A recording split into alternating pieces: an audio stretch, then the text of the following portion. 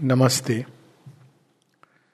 So we have covered a long passage and come to the last two closing chapters of the Life Divine, where Sri Aurobindo takes up all the threads that he has woven so far. In fact, they are the threads of creation, the warp and woof of creation, and takes them to their penultimate possibility.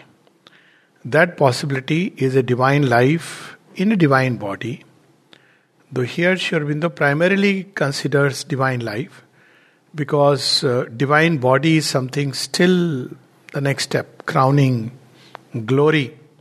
So toward the later part in supramental manifestation, we will see he speaks about the divine body. Here he passingly mentions. But the first thing is to establish a divine life in earth, just as right now we have a mental life, an animal life, a physical life, and some kind of mixture of these different modes of operation of consciousness. So too, we also have upon earth passing glimpses of a psychic life and spiritual life. But most of the time these are glimpses, or these are rising to a little peak above the mind, a peak or two peaks. And most of the time, this kind of an uprising gives us nice mystic experiences, but the field of nature is left untouched. This psychic and spiritual experiences, they help in showing us that we are not this field of nature in which we are caught. So it gives us a new identity to that extent, and if we wish, as has been most of the time the case, one can withdraw from the field of nature, because one is like you wake up. That's the example given in many of the, through many parables. So let's take one of these parables, classical parable. Sri Ramakrishna Swami Vivekananda has retold this, and the parable is of a little lion cub who dies, whose mother dies. She is being preyed upon, and she delivers a baby cub, and she dies while leaping across a chasm. And this baby cub is brought up by the sheep who are there. They get fond of the baby cub. And so the baby cub is brought up, and he believes that he is a sheep. So as he grows up, he eats grass, he grows up like any of the sheep, and one day the lion attacks. So when the lion attacks, so he's also, very worried, he's afraid, and he starts bleating. He doesn't yet know what it means to roar. And then the lion is very surprised that why he is bleating, why he is afraid. And so he takes him across to a nearby stream and asks him to look down into the stream that is running by. So as he looks into the stream, he suddenly sees that it's the same face like the lion. And so they look at each other, and now the lion says, "Look here, there is no difference between you and me. Now roar." So he roars. Now this is how the story parable ends. So what is the difference between this and the supramental transformation? Well, first we must discover who we are. That is a fact. But having discovered who we are, do we just enter into the vast freedom of the lion, or we try to change the sheep world into the world of lions? Make them also kings in the jungle. So this is where the difference comes in, that it is a divine life, it's not an individual achievement. So individual achievements spiritually have been so far quite a few, but they have stopped at whatever plane they could get mukti, that was it. As to nature, nobody touched the field of nature, because nature was considered as Swami Vivekananda puts it, it's like the tail of a dog. You straighten it, but it doesn't. But the interesting aside to that is this, to this analogy, dogs do get a straight tail, and that is when they go mad. So, human beings also, when they are touched by the higher light, can sometimes have a straight tail, which seems abnormal to the world of normal human beings around, because they are very different now. The yardsticks and standards of normal life, they get broken. So that's what we read last time. The dangers and difficulties, the perils of the passage. So it's not a smooth journey that, okay, now the supermind has come and now everything will be wonderful. So Sri Aurobindo reminds us that this supermind will follow the evolutionary process.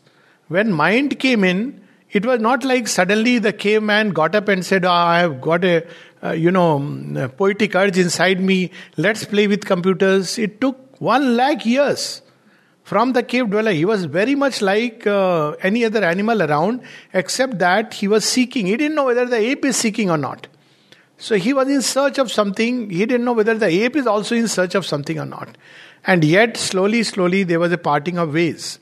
And this parting of ways took human beings from Delhi to New York in one leap, whereas the ape still climbs from one tree to another. That's his ultimate idea of Olympics. So, the ape Olympics. So, this is how we have to understand that in the beginning, there will be such a close parallel. It will be very difficult to make out where is the supramental life and where is the normal human life. And I'm using the word normal because supramental life will be a new normal. It will pass through a passage which will seem like abnormal to the normal human existence, because we live within the framework of the mind or the vital. So human beings, we are driven, let's say, by desires, and we live for the satisfaction of the ego. In supramental life, to a Gnostic being, Sri Aurobindo speaks of the Gnostic being. Gnostic means knowledge in the highest sense, but ordinarily it is in the Western world, Gnostics were the Vedantins, and they were driven away by the mainstream religion, institutionalized religion. They were regarded as heretics. They still exist, but they are very scared. Similarly, alchemists, they were tantrics. But again, they were driven out of the mainstream because the spiritual impulse had not taken the kind of root it took in India. So Gnostics were Vedantists. They were rooted in knowledge of the self, the knowledge of the one, until Christianity came and wiped out everything, unfortunately. In India, this experiment continues. So here Sri Aurobindo uses the word Gnostic in the ultimate sense. That means truth knowledge, truth vision, truth hearing, truth audition, truth sense, truth taste, truth action. So stretched knowledge through the degrees of these spiritual planes. We have read last time that there are at each plane, the higher mind, illumined mind, intuitive mind, over mind, there is a new kind of knowledge which begins to dawn. And the difference between the knowledge of these higher planes and the knowledge of the mental rational plane is the rational knowledge follows a certain procedure. It's a very laborious procedure. It relies on the data of the senses. Then it tries to, understand what is what. It tries to, observe, makes a kind of deductions, inferences. It's a very indirect knowledge. And sometimes it leaves the senses side. Reason can do that. And enters into an abstraction of what God would be. You see, when people are too scholarly, they become almost unintelligible simply because they've read too much. So at the end of the day, while you can clap at it, but you're not sure what you have really understood. So because reason tries to build up abstraction, read Kant's, it's amazing. By the time you finish it, Immanuel Kant, of course one can understand, but one can see, my God, what a strenuous hypothesis and he's building. So that is the problem of mental knowledge. But knowledge which begins to climb beyond the mind, even at the higher mind, there is a clarity which begins to come, and it's a more or less a knowledge which is coming from above. Here knowledge is building from below. So that's why our evolution is a striving ignorance, moving towards lesser and lesser ignorance. But there it is a knowledge which has come down close to the ignorance, but is still a knowledge climbing towards greater and greater knowledge. So evolution right now is ignorance, striving ignorance, struggling to get rid of it little by little. But that is knowledge moving from knowledge to greater knowledge. And this greater knowledge, when it touches the ultimate, and that's what Sri Aurobindo uses the word supramental truth knowledge. And what is the difference between that and the overmind?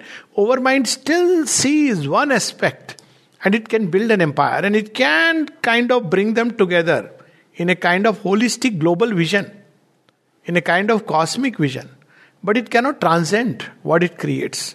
And therefore it is still subject to the ignorance climbing up from lower planes. Over mind, there is no ignorance, but there is still that element of error which is there.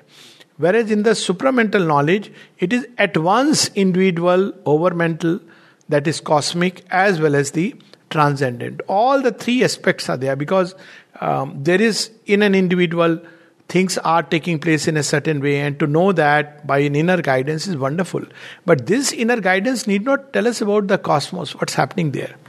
A person may be perfectly guided from within about his life, but doesn't mean he'll be able to talk about Russia-Ukraine war. When it comes to Russia-Ukraine war, he'll use his mind and say this is good, this is bad, based on our mental understanding. He may get some glimpses here and there.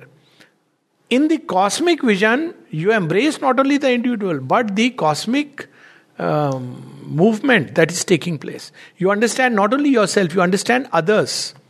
You know what's happening in the others, in the perfected cosmic consciousness. Take it one step further. So transcendent is things which have not yet entered the cosmic manifestation. So there are aspects of truth. There are becoming itself doesn't stop with the cosmic, but it will go still further. So that new manifestation is in the supermind. So supermind is the omnipresence, omniscience, omnipotence of God. In the overmind, we don't have that full omnipotence and the omniscience. In fact, Sri Aurobindo says in the Second World War he had used the overmind power. So he was asked, why you didn't use the supermind? Was it not there with you? He said, yes, it was there. But if I use it, it will have devastating results.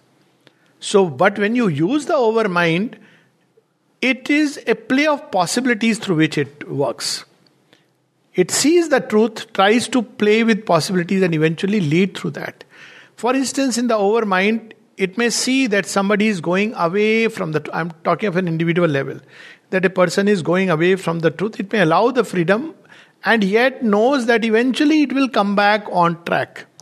On track means toward the intended. That's how the overmind consciousness or a being of overmind will act. But the supermind will chase him through that. So that's what you see, mother's ways. The supermind will not just say, okay, in the freedom will come. It knows the imperative law. What route one should take.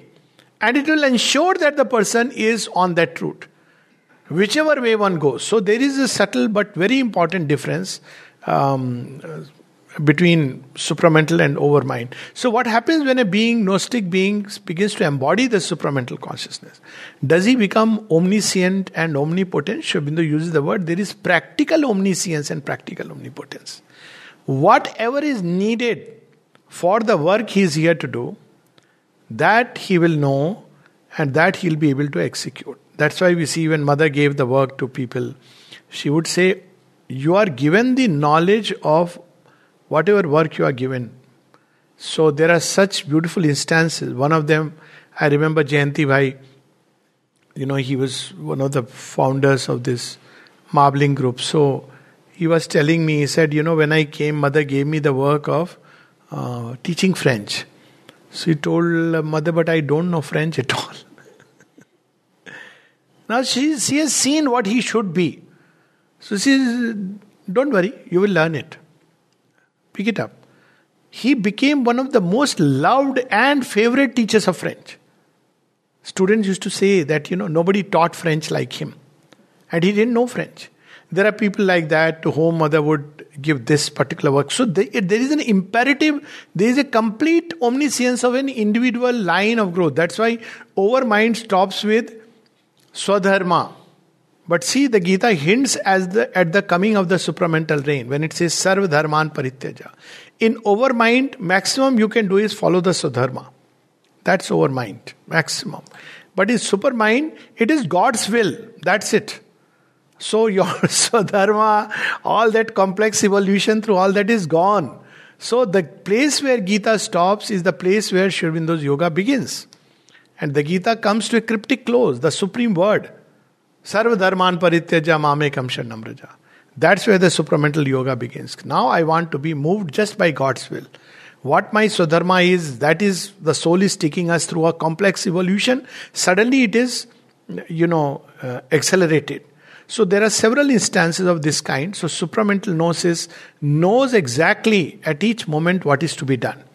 And again, whatever power is needed is given to an individual. When people would, mother would often say, whatever work you are given 3 times the power to execute it. And people would say, Mother, I fell ill. She said, you have no business to fall ill when you're doing mother's work. And then she says, if you fall ill, 3 times the power is given to recover, to find where the problem was, to rectify that, and to hasten the transformation. So she would say that it is given. So this is how the supermind acts. There is an imperative absoluteness about it, which in the overmind there is still a play of possibility. So this is the Gnostic evolution. So naturally in the beginning, it will, because it's an evolution, not just dwelling in one of the higher planes where you see a Chinmay body and fuse with it, or you ultimately withdraw, or you stay there and act upon human beings. So in overmind consciousness, the dictum is, you are in the world but not of the world. In the supermind, you are in the world and of the world. Sounds very strange. That's what the phrase Sri Aurobindo uses in the Life Divine. A Gnostic being is in the world and of the world.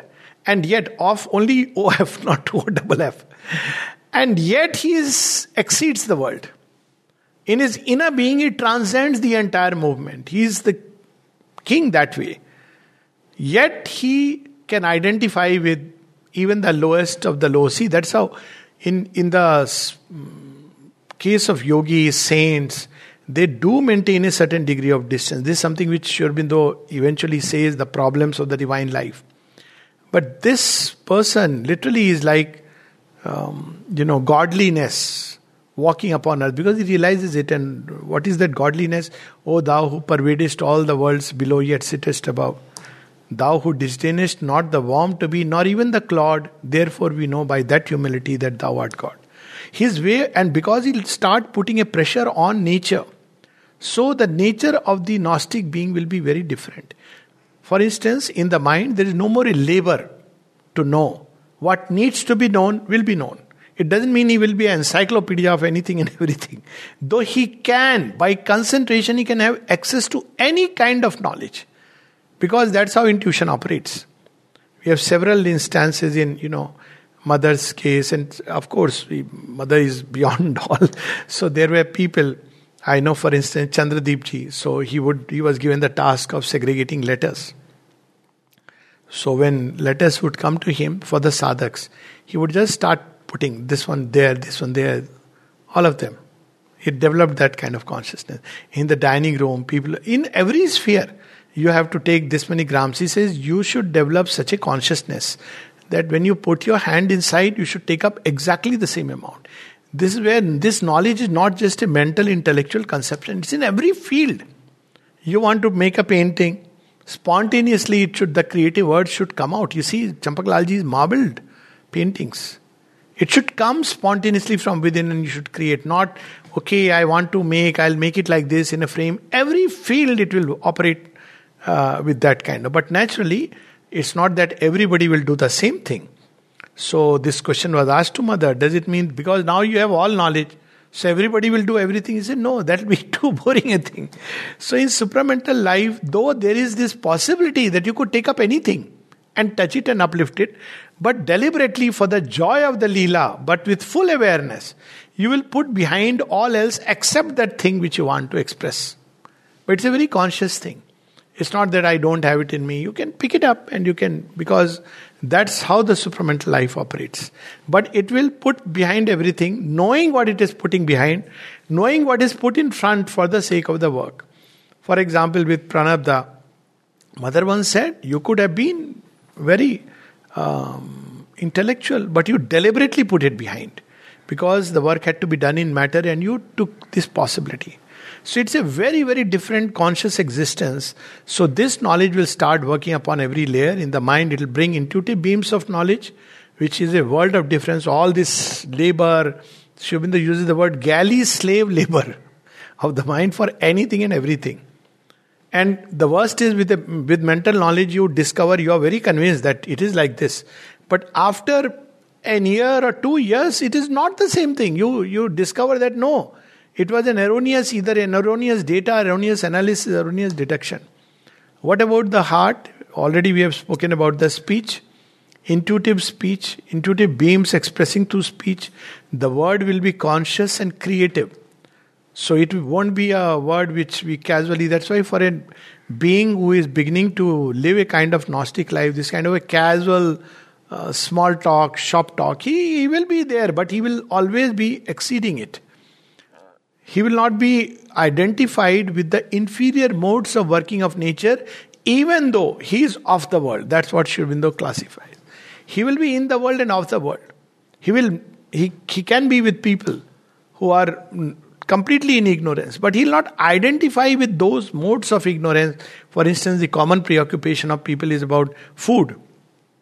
So if you ask a Gnostic being or a Gnostic being in the making, so you are coming today, what shall I make for you? Ask only once, don't ask again. You'll say, food, what is that? It's okay. It will become impossible for you to be dragged in that kind of conversation, because you will not identify with the inferior movements. Even though you will be with the world, but you will be identified with the truth awareness. So even with humanity, with whomever you are interacting, it will be on the basis of this deeper truth. And what is this deeper truth? It is that the one self dwells in all. So nobody will be an enemy. Even where you have to fight the war, you will not be fighting an enemy, seething with anger, hatred. See, you did this to me. None of these things will be there.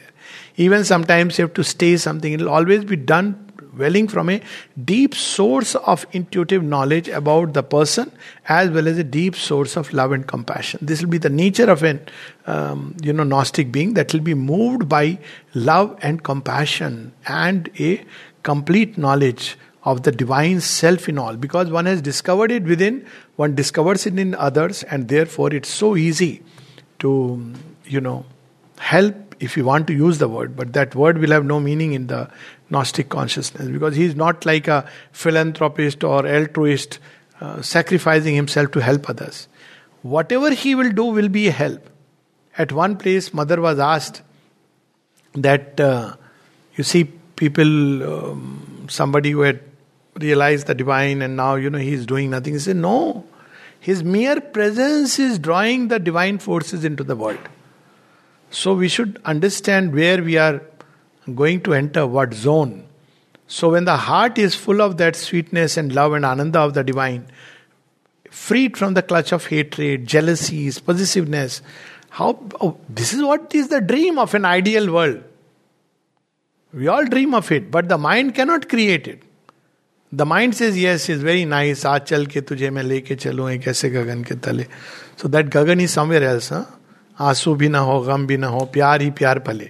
That pyar very soon changes into, they run around the tree in the beginning and run around the courts as life goes by. And afterward they run to temples because, okay, that's life. So, but a Gnostic being is a being who will embody that love of the divine.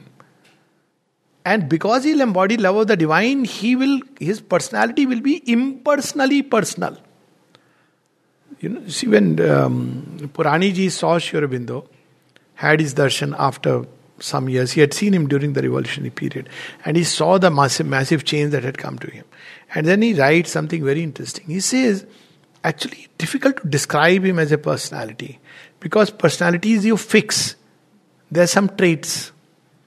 He says there was vast impersonality, and yet you were in the presence of a power, a being, a light, a force. That is the impression people got. And this power, being, life force, so he'll be an ocean, but it'll throw waves. Suddenly Sri Aurobindo saying, so, Nirod, you found it? When they are searching for his nail, this power is throwing out like a wave, and that wave is rippling, and then you catch it and you bathe in it. But try to describe or define Sri Aurobindo, try to limit his personality into this or that, he doesn't fall into any category. So this will be the Gnostic being's personality. There will always be an impersonality, because that Akshara Brahma. Always. So that's why he can anytime come out and cut himself off. At the same time, there will be a personality, but not in the terms of a fixed attributes, the way we describe people. There will always in it be different movements which one cannot comprehend, because you are in the presence of a vastness. Which Sri Aurobindo, the author of the Life Divine, fighting the Second World War, becoming like a child when mother is making the hairs, like a little child. Suddenly, when somebody is sick, the deep compassion that comes out. When Mridlani Devi dies, a teardrop in the eyes of the divine. But it will be always in the background of a vast impersonality. So because he's no more leading a surface life. The gap between the surface and the inner being is obviously broken. Without that, there cannot be a supramental life. There cannot even be a true spiritual life. Then what about the life energy? Normally in us, knowledge and will are dissociated. Even when we know something, we cannot do it. When we do something, want to do something, we don't have the knowledge to do it. There is always a struggle between knowledge and will. In the Gnostic being, the two will be united. What you know, the will accomplish it spontaneously, almost effortlessly. So there is a union of knowledge and will. There is a union of personality and impersonality. And then, of course, this life will be a fount of luminous force. In us, life is a tremendous struggle. Because of ignorance, we don't know what we want. We are incapacitated. We are so limited. It can be a very frustrating experience, to live life the way we live. But in a Gnostic being, it won't be a struggle. Even when he has to, because there is ignorance around, there is the world around. But it won't take the shape of a dramatic struggle. It will go through that like a master, conquering it, knowing its direction, tendencies, knowing everything from within, and then helping it move towards its goal. So that is the Gnostic life. Its penultimate consummation is, of course, a divine body, which, of course, Sri Aurobindo says that it's the last crown. We shouldn't much talk about it. There are people who immediately want a divine body. Even the consciousness is still animal. And they start observing, supramental transformation going on in the cells. So be careful of that. Divine body is going to come. It's inevitable in the process of evolution. But first, an isolated divine body will be a strange phenomena. So first the consciousness must be rooted in the divine. When the consciousness is rooted in the divine and all our actions flow from that, then it is a divine life. When the consciousness is half human, half spiritual, with some glimpses of the divine, it is not a divine life. It can at best be a spiritual life. But which is a paradox, because spiritual consciousness has tended to move away from life. So there is a spiritual man, but not spiritual life. One tends to keep away. So all this he speaks about at great length, and then he takes up this challenge that in divine life, it will be a push towards perfection. Now, there are a number of human beings who are not interested. So how will the divine life which is evolving take that challenge? Not only it will not be interested, it will face hostility from people around. See, the first man was an abnormal. And ape must have felt, what a strange two-legged creature, I can crush him. Tiger must have felt, oh, another prey, another somebody whom I can prey, eat up. They didn't know, till finally man lit up the fire and they all got, my God, this we can't do. Agni fool. So, that time, it's an anomaly. So the supramental beings, when they start, even on the journey, they will begin to appear abnormal. When Mother was informed that it seemed there are a number of abnormal cases, people who are going mad is increasing, she laughed and said, for the moment it is good.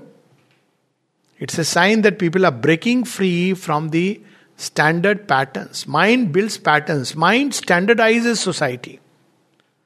Mind creates an order, but based on reason and law. That's it. And it's the same for all. That's what you see. Law is the same for all. But for the supramental life, that's not how it will operate. It may use the law if that is the path, but eventually, because it's a state of utter freedom, so there will be a problem with the world around. World will not understand. May even be hostile. So one of the things that the supramental being will have to manifest, Sri Aurobindo speaks about it, is power. Now this is another dimension, because traditional Vedanta and all, you have to shun power. You can't have power. Power means power is going to take you away from the divine. It will take you away from the goal. But in the supramental life, power is included. Power is the knowledge, power, and love at the core. This is what creates. Divine is not just omniscient, he is also omnipotent. So one way the power will begin to emerge is through the opening of the centers. We don't know what concealed powers are there. And then new faculties will come. New faculties to heal, new faculties to prevent, new faculties to safeguard oneself.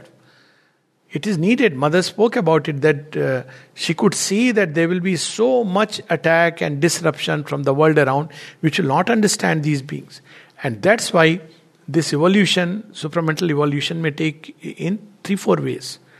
One is individuals, but individuals won't be able to go beyond a point alone. That's why long back Sri Aurobindo spoke of the Sangha. So second is that islets, which is what we see. There are places where there are some people, several islets, where the supramental life is developing side by. It doesn't mean people are supramental beings, but supramental life in the making. Let me put it like that. Supramental life which is developing, or divine life which is developing, is side by side with life which is just living in the normal ignorance, is happy and satisfied with that ignorance. And yet, they will create a force field within which they will develop a little away. Or else the old solution of the monastery. But the problem of monastery, Sri Aurobindo speaks about it. And one reason why the ashram was created was this. It is a special formation. When you are inside it, it's like it's conterminous with the world, but strangely it is separate from the world. I mean, one can feel it and sense it. You are moving with everything which is around, and yet you know that you are as if in a different zone, a different dimension, which is so different. You can't identify with those things which are happening of a very, different, inferior kind. So that is one solution. But he said that would mean difficulties will mount up tremendously, because whenever you try to do this experiment in a closed circle, you will see that the difficulties surmount amazingly, because when you do it in a diffused way, it is like little you are inching. But if you do it within a closed community, the difficulties of each one surmount. That's why in 1957, after the supramental manifestation, Mother said the ashram is now no more just this geographical boundary. Wherever there are people who have turned to the teaching of Sri Aurobindo, you can take it that it's that large Gnostic life, or the large community which is developing towards the Gnostic life. It is not yet a lost Gnostic life. First, there should be Gnostic beings. In a Gnostic life of community, there will be no fight, no quarrel, because everybody is living by that truth. That is still, a way to go. But at least there are Gnostic individuals developing within certain force fields which facilitate this. That's what is happening today. So this is the background, and we can just read some passages, very beautiful passages. And naturally, this will be a life of unity in diversity. Mind tries to create uniformity. If it tries to create diversity, it is on the surface. Let's meet together. Let's have, iftar party, and then let's, come together and do this puja. That's how the mind tries to create. It doesn't understand any other way. On the surface, let's meet. But this life will understand the deeper truth. It won't need any of these outer means. Because it's a conscious life, conscious of the divine within, leading each one in his own way. So you don't have to do any of these things. The last question is that Sri Aurobindo says it's a life. Up till now it is, what is meant by spiritual life is a annulment. And Sri Aurobindo uses the word divine life is a fulfillment. To be fully conscious with a full consciousness. To exist fully on all dimensions. And to be in the bliss of Brahman, because these are the three aspects of the divine. So it is a life of fulfillment, but a divine fulfillment. Up till now, people didn't know the way. Aspiration in every human being is this. But we don't know the way, so people think it is impossible. So let's, withdraw. And it will take up every aspect of mental life, which it can take up. and give it a completely new turn. Every aspect of human life which is ready to be changed, which can be changed. But certain things, obviously they will drop off, and they have to drop off. Anger, for instance, fear, maybe food, necessity of food will drop off. But certain things will undergo a transmutation. What can be transmuted? One example we see is in mother's music, Sunilda's music. Sunilda's music comes from a different domain altogether. You can't categorize mother's music. Is it Western, Eastern? No. It's something totally different and new. Similarly, when you see mother's paintings, even with Champak Lalji's, it's something amazing. It's not abstract art, it's not modern art, it's not a typical art with forms, but it's something very amazing. See Champak Lalji's, those marble paintings, very amazing the way he has. So many things will emerge. Poetry, new poetry. Sri Aurobindo has, like the mantra, revealed it to all of us. So every sphere there will be a change. So we'll just read some passages. So it has to work through the harmony and unity will be a natural principle in supramental. Because of this cosmic vision, cosmic sentiment, he'll be a world personality. So he'll not. Normally, how do we have? Ye mera jaat ka hai. It's so funny, You tell somebody, even within the Indian context, I am from here. Where are you from? You say India. Now this feeling at least has started coming. People are saying I'm an Indian. Also, I am a human. And I am the divine in disguise. That you can't say, because then Behrampur, road to Behrampur or Ranchi, these are mental and asylum places. They will wide open. Where is that fellow?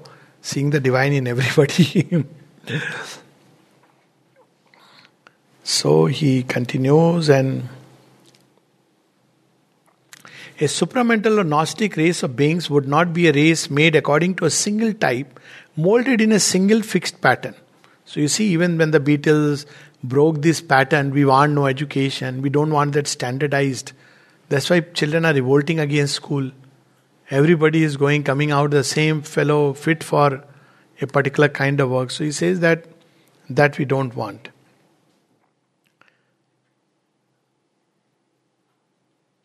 For the law of the supermind is unity fulfilled in diversity.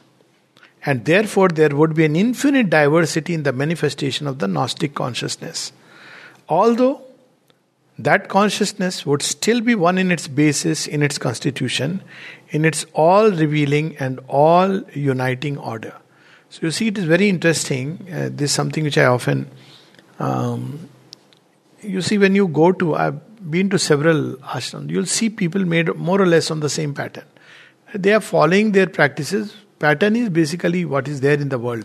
Variations of personality, different people, different. But then they have the same practice. Look at how the mother gathered around her people. Just take the names of people. Pranabdha, Navjatji, Satprem, to take just 3 names. Then of course Pavitrada, Champaklalji, Nolnida, Amrita, all different varieties, and yet they are all, who will say who is greater and who is lesser? When Nolnida was asked, who is greater? About Champaklalji and himself, who is greater? Nolnida said, but what is the difference between me and Champaklal? That was his answer. Who is greater? That consciousness doesn't live in the way we live. He would feel the presence of the divine in every center of his consciousness, in every vibration of his life force, in every cell of his body. So even in every music, he will, how the mother would pick up in this music, this note. This is a note from the new world. This particular aspect, a small little thing. Oh, this is something marvelous. It's not like... all beings would be to him his own selves. All ways and powers of consciousness would be felt as the ways and powers of his own universality.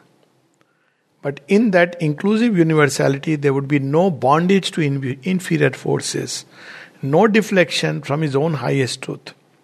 It would not admit any confusion, clash, infringing of boundaries, any distortions of the different harmonies that constitute the total harmony. The Gnostic individual would be in the world and of the world, but would also exceed it in his consciousness and live in his self of transcendence above it. He would be universal, but free in the universe, individual, but not limited by his separative individuality. So when you look at such a being outwardly, you say, oh, he is attached to this, he is attached to that. Ask that being, you say, अरे अंदर में माँ के साथ और क्या? Because that's his truth. And he is conscious of it. It's not a intellectual thought. This is where the core is. This is the truth. Rest is the lila, unfolding itself. So, he'll take up the world of life and matter. So there will be this primarily inner life, because that is the first step. But this inner life will, first one has to be rooted, all that we have read earlier. Then, but it will flow into every aspect of outer life. Love will be for him the contact, meeting, union of self with self, of spirit with spirit, a unification of being, a power and joy and intimacy and closeness of soul to soul, of the one to the one, a joy of identity and the consequences of a diverse identity. Because you have the oneness, so how do you love? So okay, the joy of oneness, putting up as two, like you pick up your own hand is you, and yet it is different. So this is all the time this, that this is the divine, and yet for the sake of the joy it has taken different forms. And it's not just like, okay, with everybody it'll be like that. There is a law of truth which will unfold. So when a supramental being loves someone, it is not someone, it is still the one. But for the sake of the delight of love, which needs a seeming otherness of self, for the play, there is a little difference which is allowed for the joy of that. So he'll use matter very consciously. There will be in him a certain respect for physical things, an awareness of the occult consciousness in them. For a Gnostic being, if he holds an object, he will not just hold an object, but all the vibrations which are within it. He'll suddenly get that intuitively. What does it contain? Who has used it? So it'll be very difficult for a Gnostic being to just go and stay in any hotel. Because he'll become conscious of the vibrations. He'll become conscious of, who came, who did. He can override everything because he is transcendent. But he will know. In the first stages, he will become aware. Otherwise, like hotel hi to jana hai, jaake, it's a nice AC room. That's how people think. But that's not how a supramental being or a Gnostic life will have. So he will treat matter with respect, physical things with respect. Then there'll be right perception of everything. Personality and impersonality are not opposite principles. They are inseparable aspects of one and same reality. A supramental Gnostic individual will be a spiritual person, but not a personality in the sense of a pattern of being marked out by a settled combination of fixed qualities. So you have people whom you meet, are to bahut gussa hai, he is very anger prone. He is always, softy. You don't know. Divine Gnostic being, he may be absolutely Ashutosh one moment, next moment Rudra. Because there will be a degree of impersonality and universality in the being. We feel ourselves in presence of a light of consciousness, a potency, a sea of energy, can distinguish and describe its free waves of action and quality, but not fix itself. So he describes all this, and I'll just read a couple of passages from the Divine Life, the last chapter, and then we can have questions. Okay. So Sri Aurobindo speaks of, in the divine life, he takes up the problem of individual Gnostic. Gnostic being is an individual growth and the challenges. But divine life is a collective life. It's a life. So the challenges of an individual, the society, the adaptation, the various problems, and then he points out that the crisis that we are facing is an evolutionary crisis. And he says the urgency, because what we have managed to create is the new barbarian. What is the new barbarian? Who is a barbarian? Barbarian is somebody occupied only with the Dehatma both, the body and the vital. He lives for the body and the vital comforts and enjoyments. But now, science has placed at his disposal the new barbarian. He still lives for the body and the vital. But science has placed at his disposal not just stones which the ape man or the caveman threw, but nuclear bombs. So dangerous, but he's still the barbarian. So he speaks about the dangers which can come and why there is an urgency for this evolution. Any such complete transformation of the earth life in a number of human beings could not establish itself altogether at once. Even when the turning point has been reached, the decisive line crossed, the new life in its beginnings would have to pass through a period of ordeal and an arduous development. No free lunches. Okay? Because otherwise it won't accept. It's like application rejected. Why? Because lower nature is just too active. So you have to pass through the ordeal. A general change from the old consciousness taking up the whole life into the spiritual principle would be necessary first step. One might conceive of a number of individuals thus evolving separately in the midst of the old life and then joining together to establish the nucleus of the new existence. But it is not likely that nature would operate in this fashion, and it would be difficult for the individual to arrive at a complete change while still enclosed in the life of the lower nature.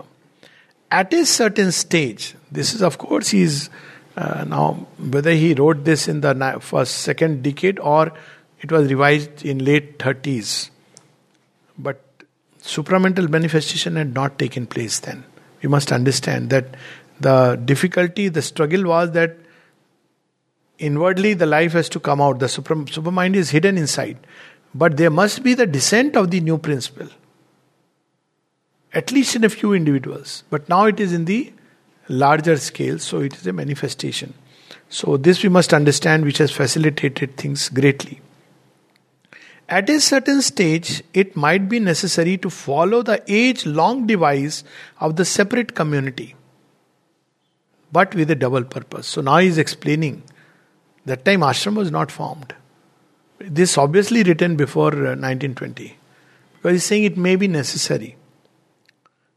First, to provide a secure atmosphere, a place and life apart in which the consciousness of the individual might concentrate on its evolution in surroundings where all was turned and centered towards the one endeavor. First logic for the ashram. And next, when things were ready. So, all this intellectual idea, how does it matter? This all, so in some way one has to be connected. And next, when things were ready to formulate and develop the new life in those surroundings and in this prepared spiritual atmosphere. So first it was, we see before 26, this is what happened. Then it started formulating into different activities and areas of life. It might be that in such a concentration of effort, look how precisely clear Sri Aurobindo has foreseen. It might be that in such a concentration of effort, in a small space and time, all the difficulties of the change would present themselves with a concentrated force. For each seeker, carrying in himself the possibilities, but also the imperfections of a world that has to be transformed. So Mother used this word impossibility earlier. Each of you is an impossibility. Then later on she says, 5 years back I said impossibility, but now that the supramental manifestation has taken place, I would say each of you is a difficulty to be solved. And if you solve it here, Because you are a representative being, it will be solved in the world. So all of our unique human specimens on the way to a greater becoming. So that is how one has to understand the ashram. It is a place of concentrated effort, but also concentration of difficulties. He would bring in not only his capacities but his difficulties and the oppositions of the old nature and mix together in the restricted circle of a small and close communal life. These might assume a considerably enhanced force of obstruction, which would tend to counterbalance the enhanced power and concentration of the forces making for the evolution. What does it mean practically? See, if you are an angry person outside in the world, prone to anger or some such, people don't even bother. They are interested in their own transaction. Or if once in a while they rub suddenly, अरे क्या गुस्सा हो जाता है वो. That's it. Here it is a close community. You get angry twice and you are labeled. Hey, he's an angry person. Even when you have changed, you carry that lovely stamp. Because that's why Mother said, when you do not have anything good to speak about anybody here, refrain from speaking. And she said it is a help to the divine work. Because what is happening, we are strengthening. Already the person is struggling. It's not easy. The difficulty is concentrated in him. Now by pointing out, you are actually making it worse. So that's why she said, refrain from it. Because one has to understand the difficulty of the work. This is a difficulty that has broken in the past all the efforts of mental man to evolve something better. But if nature is ready and has taken a revolutionary decision, or if the power of the spirit descending from the higher planes is sufficiently strong, that has taken place, the difficulty would be overcome and a first evolutionary formation or formations would be possible. So this is where we understand. The one rule of the Gnostic life would be the self-expression of the spirit, the will of the divine being. So he will not live for one's selfish interest. It will be impossible. Arey, what this will be to my advantage. This thing will become impossible for the Gnostic being. Even if it tries to come, it will just be like a small stick on water. That kind of thing. And he describes so beautifully. That will, that self-expression could manifest through extreme simplicity or through extreme complexity and opulence or in their natural balance for beauty and plenitude, a hidden sweetness and laughter in things. A sunshine and gladness of life are also powers and expressions of the spirit. So it's not like hasna mana hai. It could be any kind of expression. Just that, it will depend what the spirit determines. In all directions, the spirit within determining the law of the nature would determine the frame of the life and its details and circumstances. In all, there would be the same plastics principle. A rigid standardization, however necessary for the mind's arrangement of things, could not be the law of the spiritual life. A great diversity and liberty of self-expression based on an underlying unity might well become manifest, but everywhere there would be harmony and truth of order. And then he of course describes very powerfully that about all this that I was just sharing. A magnified and exaggerated ego, that is not what supermind is not somebody powerfully doing magics and miracles. He will not disturb the order of settled order of things. He will know the lines through which things are evolving. He'll help it, but not like, okay, kya hona hai? Okay, I'll do a magic wand and just heal everybody. That's a vital forces are being used. So he will not do that. And he will not be an increased, magnified and exaggerated ego, an increased power of mind, an increased power of vital force, a refined or dense and massive exaggeration of the forces of the human ignorance. That would mean a supermanhood of the Nietzschean type. Now, mark these lines. Life Divine, a lot of humor is there. It might be at its worst the reign of the blonde beast. He doesn't stop there. Reign of the blonde beast or the dark beast or of any and every beast. A return to barbaric strength and ruthlessness and force. But this would be no evolution. It would be a reversion to an old strenuous barbarism. Or it might signify the emergence of the Rakshasa or Asura out of a tense effort of humanity to surpass and transcend itself, but in the wrong direction, because there is the impulse to exceed. And yet, Sri Aurobindo assures us that that won't be, nature will not accept this kind of a thing. World had enough of this. And toward the end, he says, to the normal life being an existence without the reactions of success and frustration, vital joy and grief, peril and passion, pleasure and pain, the vicissitudes and uncertainties of fate and struggle and battle and endeavor, a joy of novelty and surprise and creation projecting itself into the unknown, might seem to be void of variety and therefore void of vital savor. Thodi khushi, thoda gam. Nahi to, people feel, what is life? No. It is a much more intense life. Any life surpassing these things tend to appear to it as something featureless and empty, or cast in the figure of an immutable sameness. The human mind's picture of heaven is the incessant repetition of an eternal monotone. So whenever you see picture of hell, it is a very creative kind of tortures. You have options between khalta kadhai or, put on nails, all this. When you go to heaven, you'll always see, on cloud, somebody, angel is singing on the same harp. That's what he says.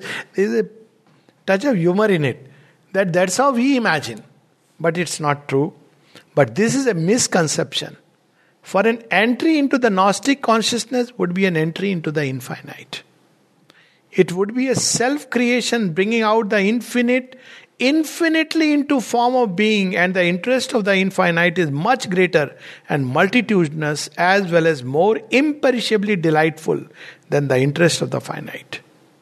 So there will be that delight, because ultimately after the supramental evolution, we have the evolution into the Ananda.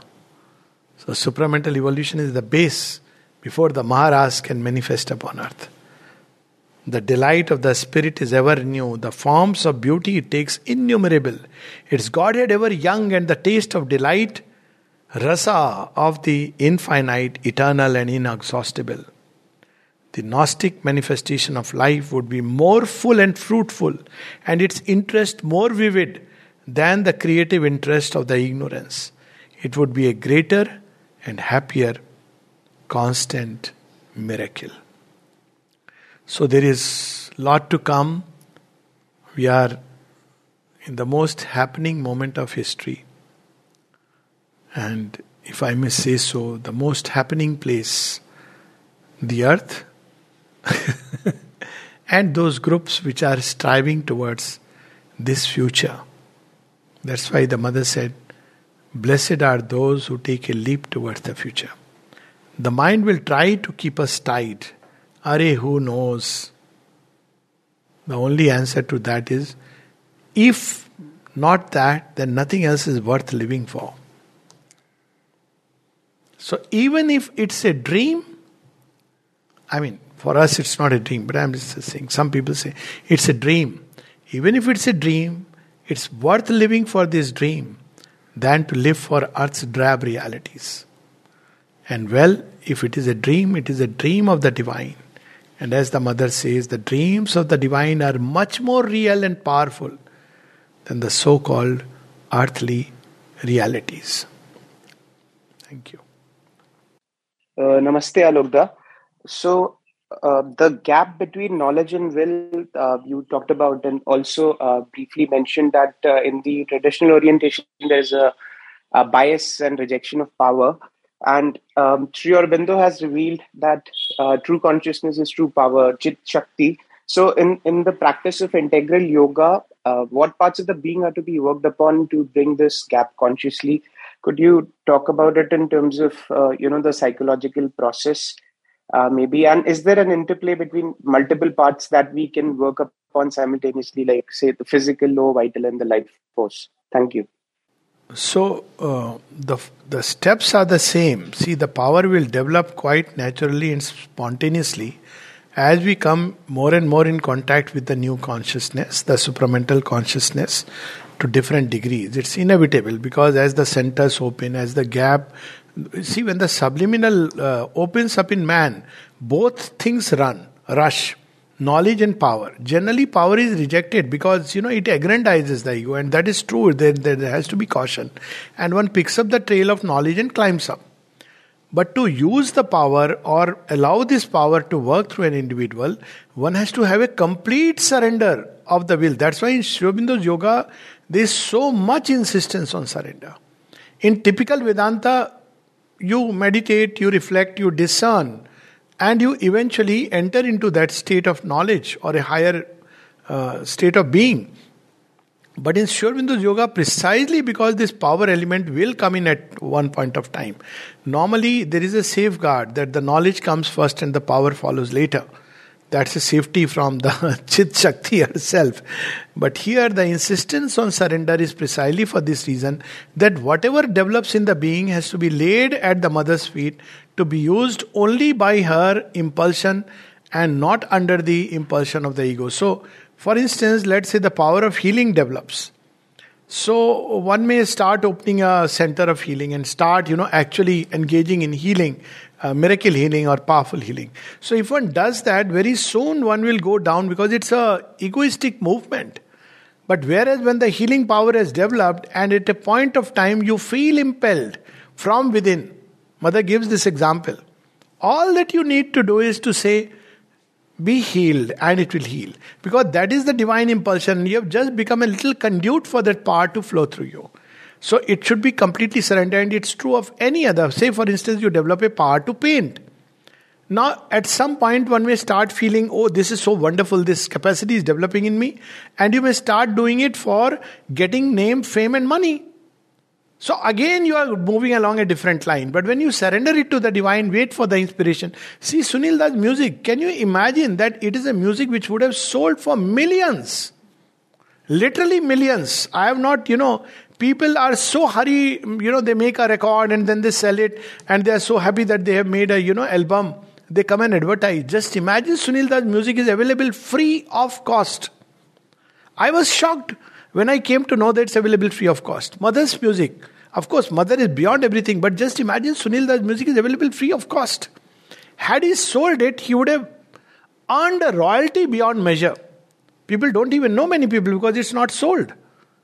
So this is third example. Again with knowledge. One may use, a new knowledge begins to develop. Now one may use this knowledge to precisely name, fame, again the same ambition. That's why in this yoga, or one can do it purely for the service of the divine. That's why in this yoga there is repeated insistence on purification, freedom from the ego, much more than anywhere else. Because this new consciousness will get completely derailed. I mean, it won't get derailed, man will get derailed. If it begins to develop, and there is not along with it a progressive surrender. That's what Sri Aurobindo cautioned, that as you go up through the passage, your surrender must become more and more conscious and more detailed.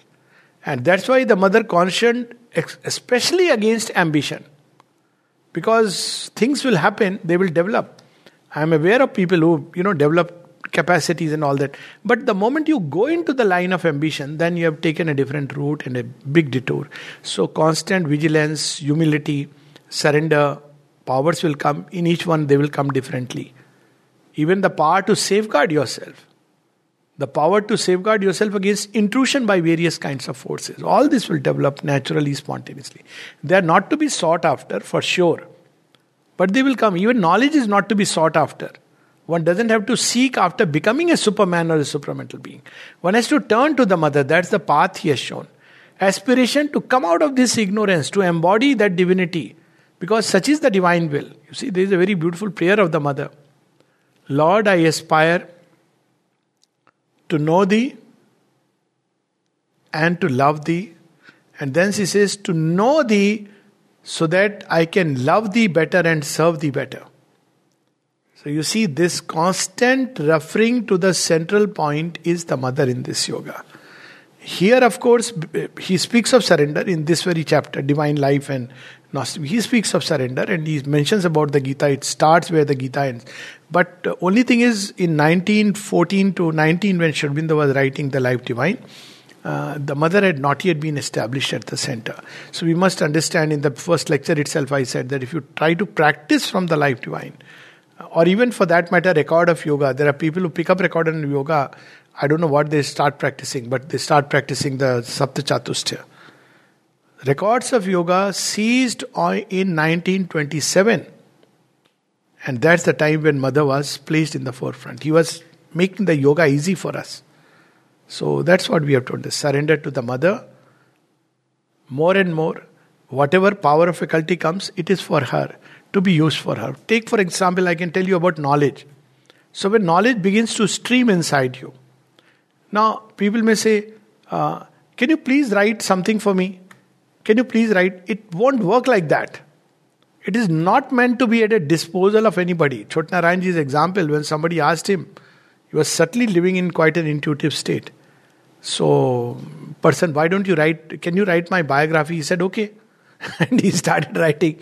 There was a kida, there was a worm, he lived in a big warm building. Like that.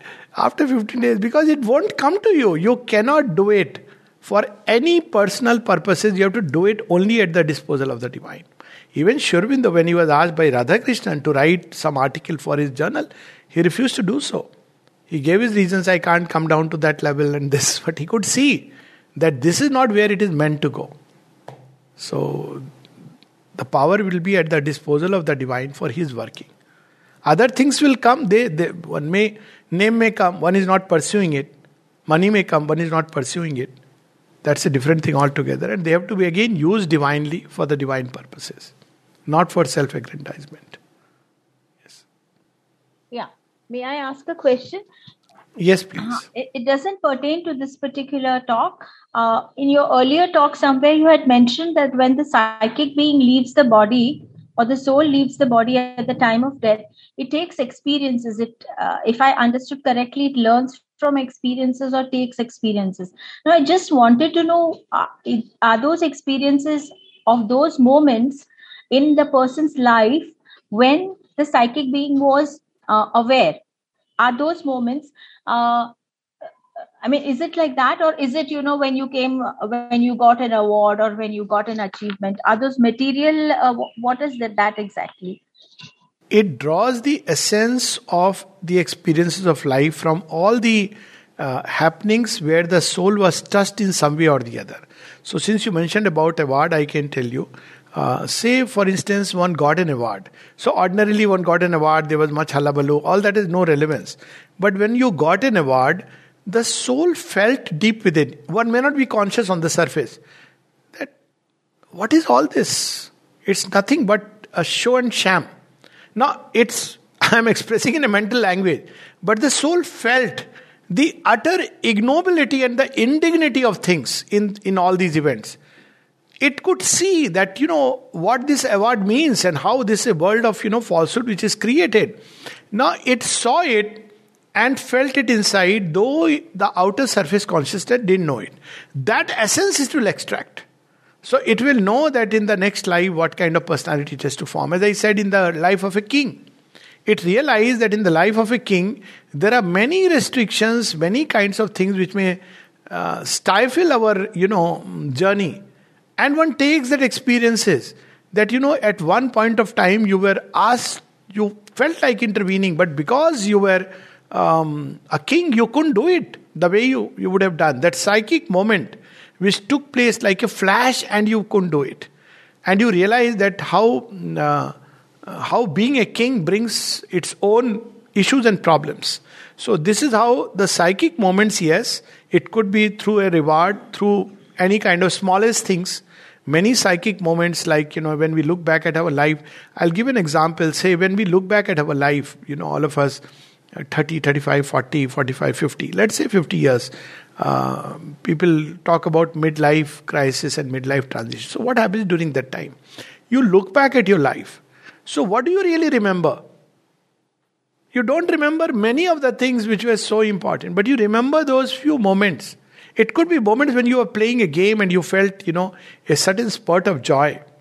I remember one friend telling me that I remember once that when I was playing cricket, he missed a catch and he just got this flash feeling that I wish, I'm sure if God is with me, he would play this much better. There's a passing moment while leaving a catch. He says, of all the cricket matches, this moment has stuck to him like something very strong. Eventually, he of course turned towards Mother and Sri Aurobindo. Whereas one may have read a lot of scriptures, but it may have left no mark at all. So that's how it is, the psychic moments, that's true. But we should understand psychic moments are active at who knows where. They don't follow a pattern of standard, either a religious or a moral thing. It follows a very different law of life. Yeah. Psychic moments. Yeah, another question, since you mentioned something, can one aspire to a certain kind of a next life? Can you ask for it? Yes, of course, and one obviously, because we are looking forward toward the future. So always I say this also, why should people want to know about their past life? It's okay it will be revealed to you if you know the soul. Fine. But our aspiration should be toward the future. So whatever is going to facilitate. Now there is one kind of ego wish. Oh, I wish, I didn't have these challenges. That's a different thing altogether. That's the surface wish of a human being. But the other is that, one is born with, let's say, there is a defect of nature which prevented one from moving forward very fast. So one aspires for a life which is freed, relatively free from the clutch of this, trappings which prevented one from moving toward the divine.